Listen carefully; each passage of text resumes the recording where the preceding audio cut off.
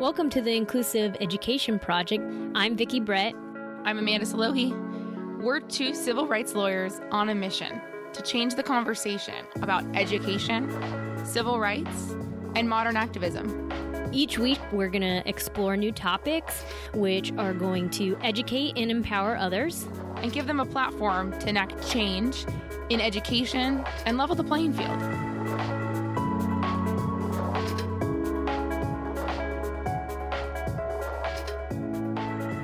Welcome back to our second live episode in January. We've realized that we did both have some news that we had over winter break, and we totally glossed over it in the last episode. We even did like a little intro, and we just didn't even... Well, we're talking about New Year's resolutions, and, you know, that's important too. We were talking about the future, not the past. That's true. I guess. Even though we have it in the future. I know. Vicki's going to say this is not the same thing, but we both have new little ones in our lives. I brought a human into the world. Okay, Amanda got a puppy. All right, jeez. My puppy is like, Oh, Lord. like an infant and a toddler combined. Your baby can't walk yet. Mine is running around my apartment. Oh my God. The moms that are listening to this are just like, she did not just say that. Look, like, she has a newborn. I am well aware that it is different, but in some respects, thank you for acknowledging that. I never didn't acknowledge it. I've always acknowledged it, but he does keep me up. He wakes me up in the middle of the night. His name is Liam Alberto Salogi. So you gave him a middle name? I gave him a middle name because there's a story behind the middle name, and I didn't feel like it fit as his first name. And I still wanted it. So okay. I had an Australian Shepherd, German Shepherd mix growing up. Mm-hmm. We got him during the Winter Olympics, and he was a puppy. Oh, and we named him after a skier named Alberto Tomba. Oh, so yeah, because I was like, I thought it was just Tomba. So we named him Tomba. And so as a homage to my dear dog that I had for 16 years, I wanted to... Oh, I didn't realize it was 16 years. Have a name in there, Alberto. When I met him, I just didn't feel like he was an Alberto. So I made it his middle name. But he is a Australian Shepherd, Australian cattle dog, and Husky mix. So he found him at a shelter. So I adopted. I didn't shop. And the new law actually just went into effect this year where pet shops in California can no longer get from puppy mills, right? Like they have to get them from shelter. That's going to be very interesting. Yeah, it is. Well, and I've already gotten some comments on Instagram about thinking that I didn't adopt. Wait, what? Like people are just like, well, oh my God. Because I think when you see like a brand new puppy, I mean, I got him when he was 6 weeks. So a lot of people would assume, but it ended up being the mom got dropped off at the shelter pregnant and had a litter of 16. And wow. Yeah. Is the mom still there? Did they have them all together? Did you separate them? Oh my God, I'm so sad. The brothers and sisters, there was already like, I got him the day after he was made available, and there were already 5 adopted that same day. I mean, yeah. Because of puppies. Cute, but he's a great mix. He's a great mix. I can already tell he's smart, but he's still really young. He can't really go outside, can't really do much yet because he hasn't had all the shots. But he is adorable, and we're actually going to get him trained to be a therapy dog. So if you see us at future IEP events, he will be there once he graduates from his training program. Yeah. But obviously, like I said, not the same as your little welcome into the world. But my baby is a mix of Maury, my husband, and myself. I also think she's really smart and she cannot go outside. Just kidding. Yeah, we welcomed a beautiful baby girl in early December, and she's beautiful. Her name is Blair. And yeah, just been dealing with that. So all the moms that basically know what I'm talking about know that I'm tired and and just try to do the best that I can. You know, being a first-time mom and parent, people always ask like, oh, how do you feel? I'm like, you can't really describe it. It's like a roller coaster. You just never know, right? Yeah. So it's been a whirlwind, and now we're at the end of January. And it's just like, oh my gosh, it's like so crazy. But yeah, a lot of cool stuff for us this year. 2019 will be different, but as you can tell, we're pretty much still the same. We didn't even mention any of that. We went right into like, you guys, here's our live podcast. We're back. This is what's happening. It's been a while since we recorded. It has been. We recorded a bunch ahead of time. Yeah. So the ones you heard at the end of the the year were recorded ahead of time and prep for Vicky's leave. So yeah, we're happy to be back recording. Yeah, so that's pretty much like the new stuff. We have to have Philip on. We haven't had Philip on. Oh, yeah. We Have we made the announcement? Yeah, we did, remember? And then we were did. Just oh, yeah, because we didn't get a chance to have him on. Right, before, yeah. Obviously, this year, our law firm and our nonprofit will be changing some more, so we'll have more details about that later. Mm-hmm. But we are excited. I think everybody, when there's a new year, gets excited, right? It's a blank slate, and we have goals for both the law firm and the nonprofit, and you guys have helped us reach and go above and beyond the goals that we had for our podcast last year, and we're just setting those goals. That's the thing with goals, is like once you achieve them, it's just like and then you make other ones, like it's just never ending. We need to be in the moment and like be appreciative of like what we've done. And I think that's part of the problem sometimes is that you set a goal, you meet it, and you're so focused on the next that you don't appreciate or revel in it. You don't congratulate yourself for a job well done. And so we definitely, I think that's a good thing for us to do for this next year is really, we get bogged down when we have some tough cases or we have some opposing counsels that we deal with that are difficult, or, even sometimes dealing with, just difficult situations with clients. And I think that holds us down so much more and then the good things. I forgot I was going to tell you this. I had read an article about something that was like doing kind of like how you do with your journal about putting something you're grateful for. I was thinking for the office, for us to be able to revel more in the good things, the success stories, I want to put a jar in the office, and every time we have a good outcome or a success story, we write it on a piece of paper and put it in there. And then at the end at first I was thinking at the end of the year, we break them all out, but I think that's too long to wait. At the end of the month. Yeah, at the end of each month, we can bust them out and we can say, these are all the great things that we did this month. These are all the things, people that we helped, so that it doesn't get, because I think, our interns, Victoria, Anna, and Lauren are working so hard for us and they're doing such amazing jobs and we appreciate it, and they've now been so much more encompassed in the world of special education. All going on to, I think Anna will be a year, but Victoria and Lauren have been with us for 2 years now, so. And I think they're starting to hit that stride that we've hit before, where it's like you get hit harder with the difficult times, and I want to make sure that they keep their spirits up. And I think for us, we do such a unique area of the law, so whereas some of our friends that we've talked to that do personal injury, they see the type of clients or the type of opposing counsels that took us like 5 or 6 years to hit, you know? And it's just like, wait, what? They're like, I've had an opposing counsel yell at me. Like, I was an attorney for like a week, and we're just like, that's never happened to us. Or like, I've been doing this for 7 years and that just happened to me. I think for us, we're very lucky. It is almost a tightrope that you walk, because these are parents that have children with special needs, and as anybody would know, a mama bear is the most ferocious. You do not want to cross a mama bear. But I think most of the time, if not like all of the time, parents are just so grateful to find us. So it's not like a family law attorney that gets bogged down because, this parent's like, no, you're supposed to get me this and da-da-da. Like, and it's just, there's just so much, but, we don't really get to see that. And obviously now Amanda and I, we're going into 8 and 7 years of doing this. Actually, like 10, because basically 10, we were advocates. Also in law school, so we have, well, I'm just going to start saying 10 for both of us. We've seen a lot. And yes, we were maybe younger than some other special education attorneys when they started. We've talked about this before. A lot of special education attorneys or law firms around us, they had done some other area of the law. They had a kid that had special needs, and then they got thrown into, it. Fought for them, their own kid, and then they realized, oh, this is a much needed area of law, and switched over. Right. And so, they've dealt with all those types of opposing counsels or, admin people or even sometimes clients. And so, the last couple of years, especially having our own firm, we've been very, very lucky.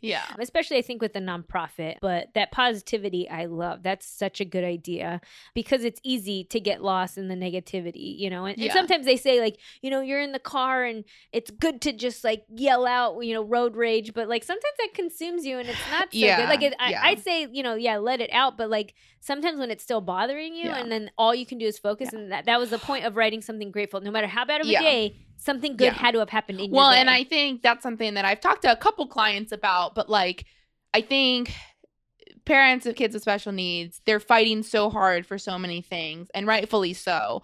And I think sometimes it's hard to see when the kid does cross a milestone and things go really well.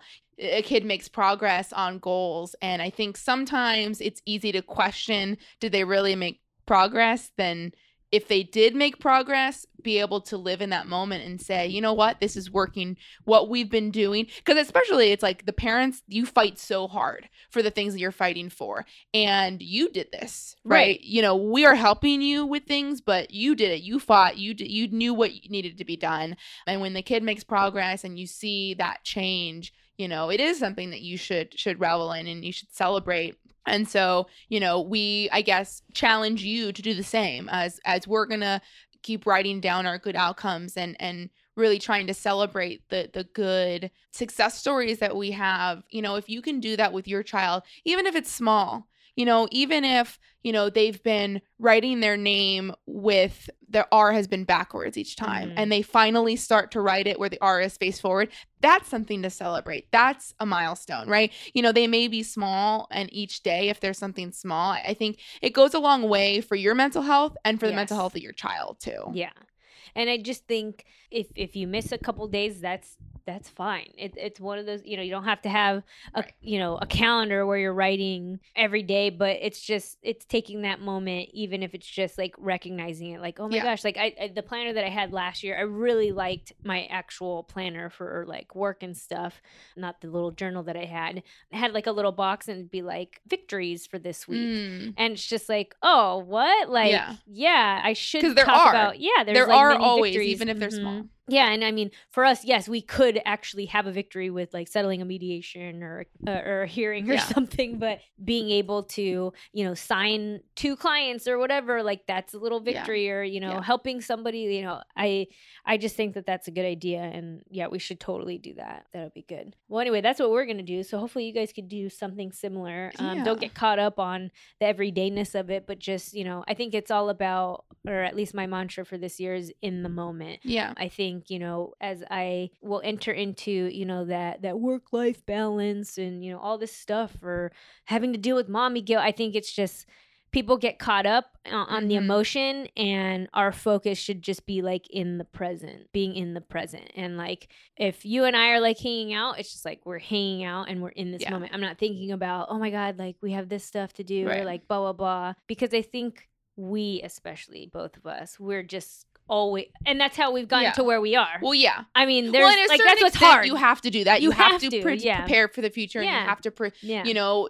do everything, but it doesn't have to be all the time. Right. You can set times, be like, here's when we're gonna make our goals and plan, but then in the moment during certain things, there's a time and place for it all. I'm gonna try to be better. Oh, okay. So if you've been keeping up, I really didn't have a resolution or an intention, but that's my overall arching like intention, right? Is like being in the moment and like being more cognizant of it, or like saying it out loud, like I'm needing to be in the moment. You know, just so, because, you know, we have different relationships with all of our clients, with our intern. I mean, we do a lot of networking, and sometimes I think it's just, especially when I was pregnant, I was just getting so bogged down, and it was just like a chore, and it shouldn't be, you know. Like, we have been able to build these relationships with all these different people, and because we were in the moment, and like now getting into the new year, I don't know, I'm excited. New year, new slate. I'm still there, you guys. Happy New Year. This is still January. We're still doing that.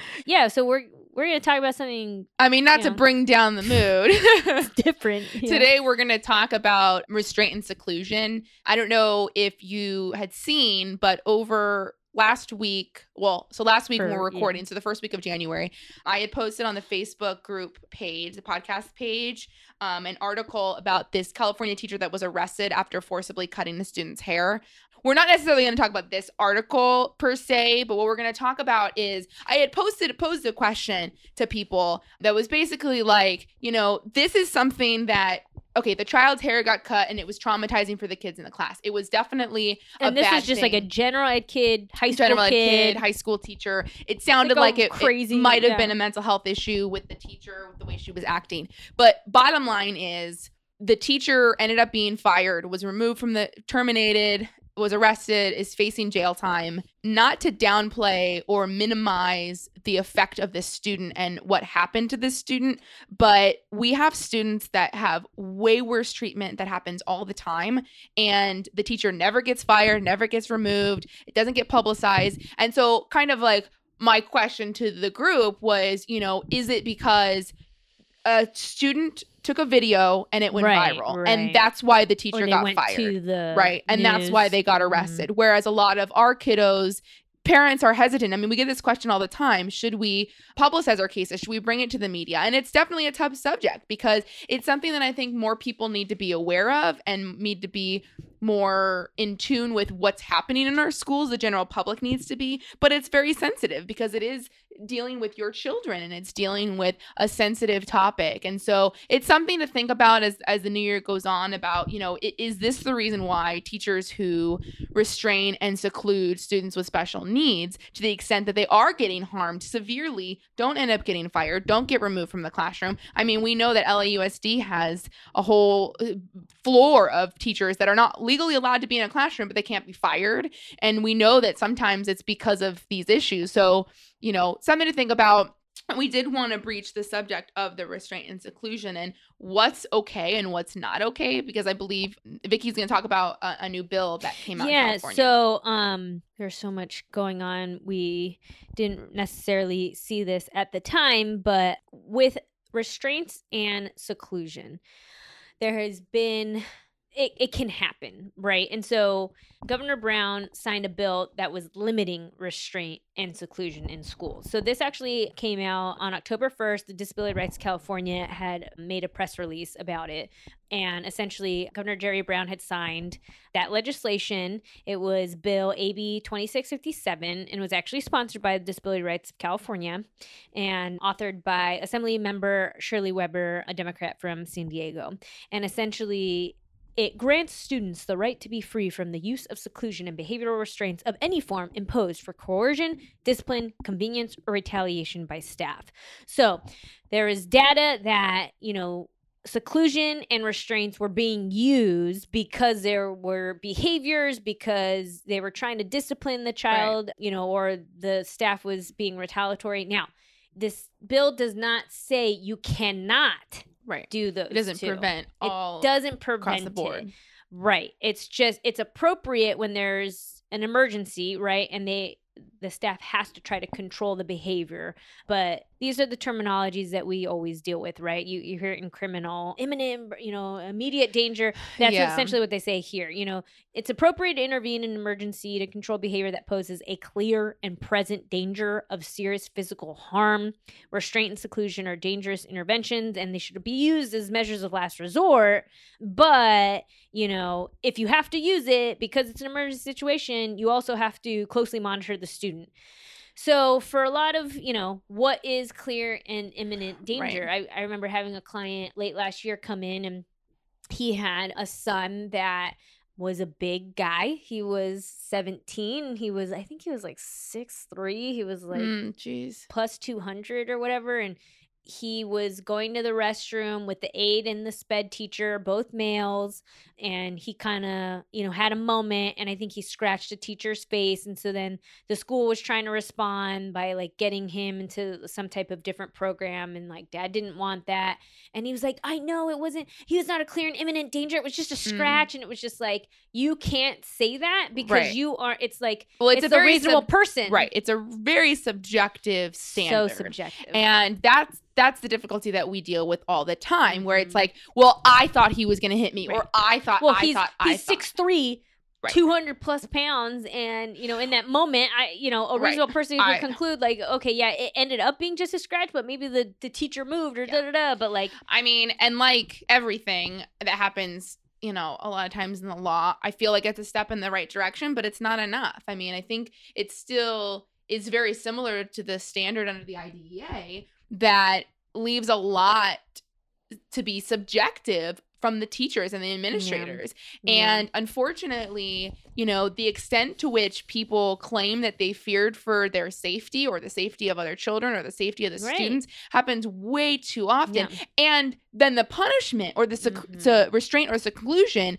does not match the threat. Right. So we're getting a student who is a 5-year-old who is going to, pretend to hit or sword fight with something and then gets put in a closet. That's not reasonable. Well, remember my client that the school psych had done the report, or I think it was a manifestation determination. Oh, yes. He was 6. Yeah. And he had gotten up on like one of the bookcases, took the American flag from the thing. The mini American flag. And brandished it like a knife. Yeah. And it's just like, how does a 6-year-old brandish something as a, like, especially when they're pretend sword fighting. Oh, okay. Right. But right. That's and we've dealt with this, right? And a lot of times what you see is the child is having a tantrum, throwing things, throwing chairs, and so then they evacuate the classroom, right? Yeah. So that's a form of isolation that could be deemed reasonable because they're getting all the other kids out of the room. Right. Now, something that would be super traumatic and it gets difficult. We deal with a lot of non-public schools and we deal with residential treatment centers. And one particular non-public school that we've both visited, they have like a trailer. And I mean, if one would look at it, it's just a trailer. It has plank or like, what is it? Like plywood on the walls. Mm-hmm. And when the child is having a tantrum, they put the child in that room. And I mean, they claim it's a cool down room, but and they say, well, there's no locks on the door. But if you have someone that's twice the size holding the door shut, how is that different? Like one could look at it and just be like, what? Like, this looks like a prison. I mean, there's circumstances that warrant needing to restrain or seclude a student, but that happens so few and far between that it's actually necessary. Right. Especially, but the problem is that the staff is not trained to That's appropriately handle behavior. Yeah. We're not getting trained and certified in ABA strategies. We're not getting trained in positive reinforcement. Instead, they wait and we're reacting to the behaviors rather than preventing the behaviors. And that's something that we talk about all the time that is important when we think about like behavioral strategies. But like, first of all, it should never get to the point where the student is getting to where they are fear for harming themselves or others. We should be preventing that in the first place. Clearly, they're not getting enough services. It shouldn't be used to reduce problem behaviors. Right. That's not the point of restraint or seclusion. Discipline. Right. And especially when the majority of the times this is a manifestation of the child's disability. Right. Discipline is not appropriate and it's not legal. So most of the time we're talking about, well, when is restraint and seclusion allowed? I mean, I would say that if you're really considering all the circumstances, it probably should never be allowed. Right. And I think that that's where Disability Rights California was coming from. Deb Roth, a legislative advocate, had indicated, restraint and seclusion do not keep children safe. There is no evidence restraint or seclusion are effective in reducing the problem behaviors that frequently precipitate the use of such techniques. And she's completely right. And that's your point, is we shouldn't even be getting to the point of having to do this. There are signs that the child doesn't just get, I mean, maybe I shouldn't say no child. I'm sure there are some, but there are cues, right? Right. The child is just not going to get up and just throw the desk or even think he's about frustrated or, think about 6 months before. Right. The child doesn't go from being a well-behaved child to going to punch someone at 6'2". Right. There was a history of small behaviors that got bigger and bigger and bigger to then get to that point. Well, why didn't we stop it when the child got up out of their seat and that's all they were doing? Right. Why didn't we stop it when the child started throwing things down on the ground? Why didn't we stop it when the child started knocking things like a cat off their desk? Why didn't we stop it when they became aggressive and started yelling? Why did we wait until we got to the point where they're kicking and screaming, to the point where the teacher, who is older than them, are now afraid for their safety? Why? That's the problem. And that's hard. How do you continue having a collaborative, individualized education program meeting when a teacher is sitting there? And we've had that several times where the teacher is over it. Right. They don't want this kid in the class. Right. And it's just like, we should have never gotten to this point, right. you know, where you as the adult are just like, I don't want this kindergartner because I just, you know, and we've heard the horror stories. Children getting the cops being called, a kindergartner being arrested. That was Copa last year or a couple years ago where we heard that. I think in the South, it was like a 5-year-old was being arrested in handcuffs. How do they even have little tiny handcuffs? I don't know. That was so crazy. Like when we were listening, we were just like, what the heck? Like, and you know, that's an extreme version, but that happens to our clients. And it's like, why are we getting to this point? Why are we criminalizing these behaviors? These are children with unique needs, and we are supposed to be finding the strategies. And we've emphasized that in the functional behavioral assessments that result in behavioral intervention plans. And that's what Amanda's talking about. Like, there are things that happen, and we need to put those programs in place with the ABA, the training and things like that. And we've talked about that in that episode concerning FBAs and BIPs and stuff. But because not only is restraint and seclusion dangerous for children, it's discriminatory, it's inappropriate, but it's also a denial of FAPE. It's not the least restrictive environment. The minute that child is put in a restraint, the minute the child is on a restraint on the bus instead of having an aid, the minute the child is being placed in a closet or what they would call a cool down room, even though reality is it's a freaking closet. I mean, that is not the least restrictive environment. That is the most restrictive. And it's just not appropriate. And I would say 9 times out of 10, it's not necessary. And you know, there's times where I have clients that come to me with a BIP that the BIP will say that restraints are allowed. And I'll look at the IEP and the parent has consented to it. And they're like, I don't like my child restrained. And I said, but you agreed to it. You consented to it. It's part of the BIP and you allowed it, because that is something where if you feel like your child does need to be restrained, you can agree to it. But you are allowed, if you have that in your BIP and you are not okay with it, you go and withdraw that consent to that BIP, because that if you don't feel comfortable with restraints outside of where it's necessary, and we're talking about truly necessary. Kids have died. Like it's insane.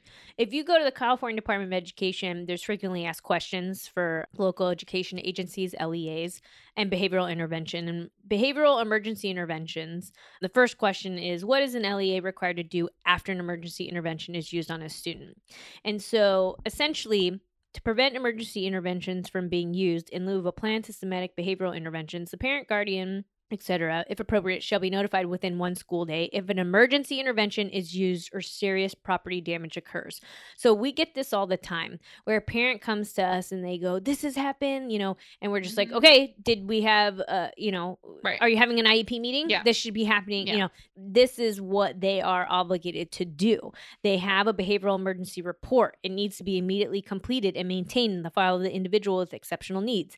And this is Education Code 56521.1 E and F, where all behavioral emergency reports shall immediately be forwarded to and reviewed by a designated responsible administrator, and obviously provided to the student, right? Or to the student's parent. And so a lot of times what'll happen is an administrator will be like, well, no, an emergency restraint or seclusion wasn't used. Right. And it's just like, what? Like, you're saying that there is property damage, but now you're not giving me this incident report. Mm-hmm. We call them incident reports, but when there's something serious like this, a behavioral emergency intervention report should be provided. Right, because it needs to talk about what was the threat that the person felt the need for the restraint or the seclusion, what was the restraint or seclusion that occurred, and then what's happening now. Because clearly, if a restraint or seclusion needs to happen, that indicates that whatever is being done in the BIP, or if there isn't a BIP, is not working and it needs to change. It requires a change. And if a behavioral emergency report is written regarding an individual with exceptional needs who does not have a behavioral intervention plan, then the administrator within 2 days needs to schedule an IEP, right? Because you have to review the emergency report. You need to determine, like, hey, do we need to do a behavioral assessment? Right. And what are we going to do in the interim? I maintain that even if your child has a BIP or some type of functional behavioral, I was going to say assessment, but you know, they have the behavioral intervention program implemented and behavioral emergency report has to be written, you still should have that IEP meeting. Right. You know, they may not be obligated to have it, but you as a parent should request it because the BIP didn't work because we got to this point. If you haven't had a behavior assessment in a year, you are entitled to ask for a new assessment. And, don't let them say, well, this is coming out of the blue, because I've Right. had that, before. Yeah. Well, no, this just happened this one time, but we have the BIP, so this doesn't happen at all. Right. So I would maintain, they'll try to say, well, we don't want to do an assessment because this is just the one time that it happened. Well, we need to reevaluate why this Right. happened Right. to prevent it from, because I don't want to wait a month and then now it's a recurring or they claim, issue. oh, well, we're handling it because Right. we used this restraint and seclusion and it worked. Well, it didn't work, because if it had to Yeah. happen in the first place, it didn't work. Yeah. It's not good. And that's a problem. So, I mean, I'm glad that California is trying to create a bill, but I don't really see this being much of an improvement from what the IDEA already says, what the federal law already says. I just think it leaves too much subjectivity to teachers who may or may not be trained enough in ABA strategies. So I think the real thing that needs to happen is we need to be training these teachers and these administrators better on how to prevent the need for restraint and seclusion in the first place. And I think that's something that's sorely missing in our education system. There's not enough BCBAs, board certified behavior analysis, that work for school districts. So when training happens, it's not being done by a BCBA. It's not being done by someone who can really provide in-depth training to the rest of the school staff, if there even is training at all. And, unfortunately, oftentimes these behaviors occur when the child is being mainstreamed or they're being challenged. And we might be in an environment where the teachers don't have that specialized training, and they really should. And the school districts have an obligation to make sure that their staff is qualified. And I think that you can, question why that particular type of intervention was used, right? Why seclusion or restraint was used. And, if you think about it, really, they should be used if the behavior is spontaneous. It's just like you could not have, it's unpredictable, right? That's Right. what spontaneous is. And it poses clear and present danger of serious physical harm, right? You and I could argue all day long what serious physical harm, but Right. I mean, even a scratch, if you break the skin, that someone's could gonna be say that determined, that's it's, severe. serious physical harm. But I think that if you try to question, well, was it unpredictable? What were the cues? I think that's where it's important for, just start asking. Even if you don't know what to ask, just be as simple, the simplest questions, get people talking. Right. And I think that that's something important. We hear a lot of times, well, I just don't know what to ask. And it's like, and that's okay. I mean, Right. even when you're at the doctor's office, you just want to nod and say, okay, yeah, but, Yeah. and then you Google it, Right. and then you have a million questions. But I Right. think just being able to, even if you have that IEP and they're saying, well, we don't need to change anything. Why? Right. Why don't you need to Right. change something? Well, because we're seeing this for the first time. But why were we seeing it the first time? Why What did it happened happen in the before? first place? And Yeah. obviously, if we had facts or we were taking apart, a scenario, it'd be easier for me to kind of go through a line of questioning. But let's just say that it happens. The kid just all of a sudden gets up and starts throwing the table. There's probably some cues to that. And I think as a parent, it's important to just be like, well, what was happening? Well, we were doing math. Well, math frustrates him, right? Well, Right. yeah, math kind of frustrates him. Well, why in this particular instance? Because Right. it may not have been spontaneous. Right. Then Right. you'll get some, teacher being like, well, he did do this. And then you're just like, okay, Right. well, then that was predictable. Right. It wasn't unpredictable. And now I can get a Or- little bit to say you use this inappropriately. Right. Or you can look at like what were the child's behaviors before this incident happened? How were they acting? How are they reacting in the moments before? And then if you start taking data on how, like, Yeah. let's say it is math and math is a frustrator. Right. Maybe if you really looked at what happened the 10 minutes before, they were asked to do a task 3 times that they didn't understand, and they showed signs of frustration. Either they got up out of their seat, or they looked up, or they didn't do the work, or whatever. Maybe they put down their pencil in frustration, right? Those were signs that could have led to it. Well, maybe you haven't seen them throw the desk before, Mhm. but you've seen them do these other precursors, and maybe you'll see them again. And so by looking at what happened before, you can then look at, okay, let's take data on, do these other things happen? Because I guarantee you, if we get to the root of like, well, we let it go on, and then that's when it got to that level of frustration. But if we can stop it when it's in those zones, then we can prevent it. And I think that at the end of the day, depending on the needs of your child is where the parent should always start and refocus the team. We could talk about this all day long. Like, Yeah, I mean, we'll be on top of, some of the different, I'm sure we'll deal with it, and then we can get like a fact pattern and like kind of go through. Yeah, that might be good. Yeah. With the types of questions and things like that. Because I think it is important for parents to ask more questions. And you're, we get it. You're not an expert, but, the simplest question can get somebody to reveal a little bit more. And you just have to have the confidence to. Well, yeah. And I think sometimes if you write down the questions ahead of time before you go into the meeting, because once you get in the meeting, I understand it. There's 15 people on the other side of the room and you're getting told that they did everything they could and they're not giving you any information. Well, if you had those questions ahead of time. And so like the biggest like rule of thumb to do is just think of it logically. What happened? What's some information that you want to know? Well, you want to know what happened before it. Mm-hmm. You want to know who was around. What were they doing? Those are all easy questions for the team to answer. And, if you can put together a list of maybe 5 questions that you might want to ask, I think that's going to drive the conversation at the IEP meeting just a little bit better. Hopefully that gives you some new confidence and you have not had to deal with seclusion. Right. But I mean, I think it's important for you guys to know that, Jerry Brown had signed that new law in, really bringing it to the attention of the school districts who may have been abusing those types of restraints. Yep. I know we see it all the time and we're constantly. Unfortunately. Yeah, constantly trying to prevent that from happening, but hopefully you can too, so it doesn't get to that point. Yeah. Again, if you have any topics that you'd like for us to go over as this new school year, or the new semester. It's it's a new year, but it's a new semester. Or if, this episode triggered a question that you have, go onto our Facebook page, into our group page, and feel free to ask a question. If we're not the first to answer, there are plenty of amazing teachers, administrators, parents, providers that are on the page, and they've all been really great at answering questions for each other, giving suggestions. So, feel free to go on there and share your experiences and, see if there's something that anyone can suggest to help. Have a great rest of your day, week, evening, morning. I don't know when you're listening to this, but whenever Happy you New are. Year. And we will talk to you next week. Bye. Bye.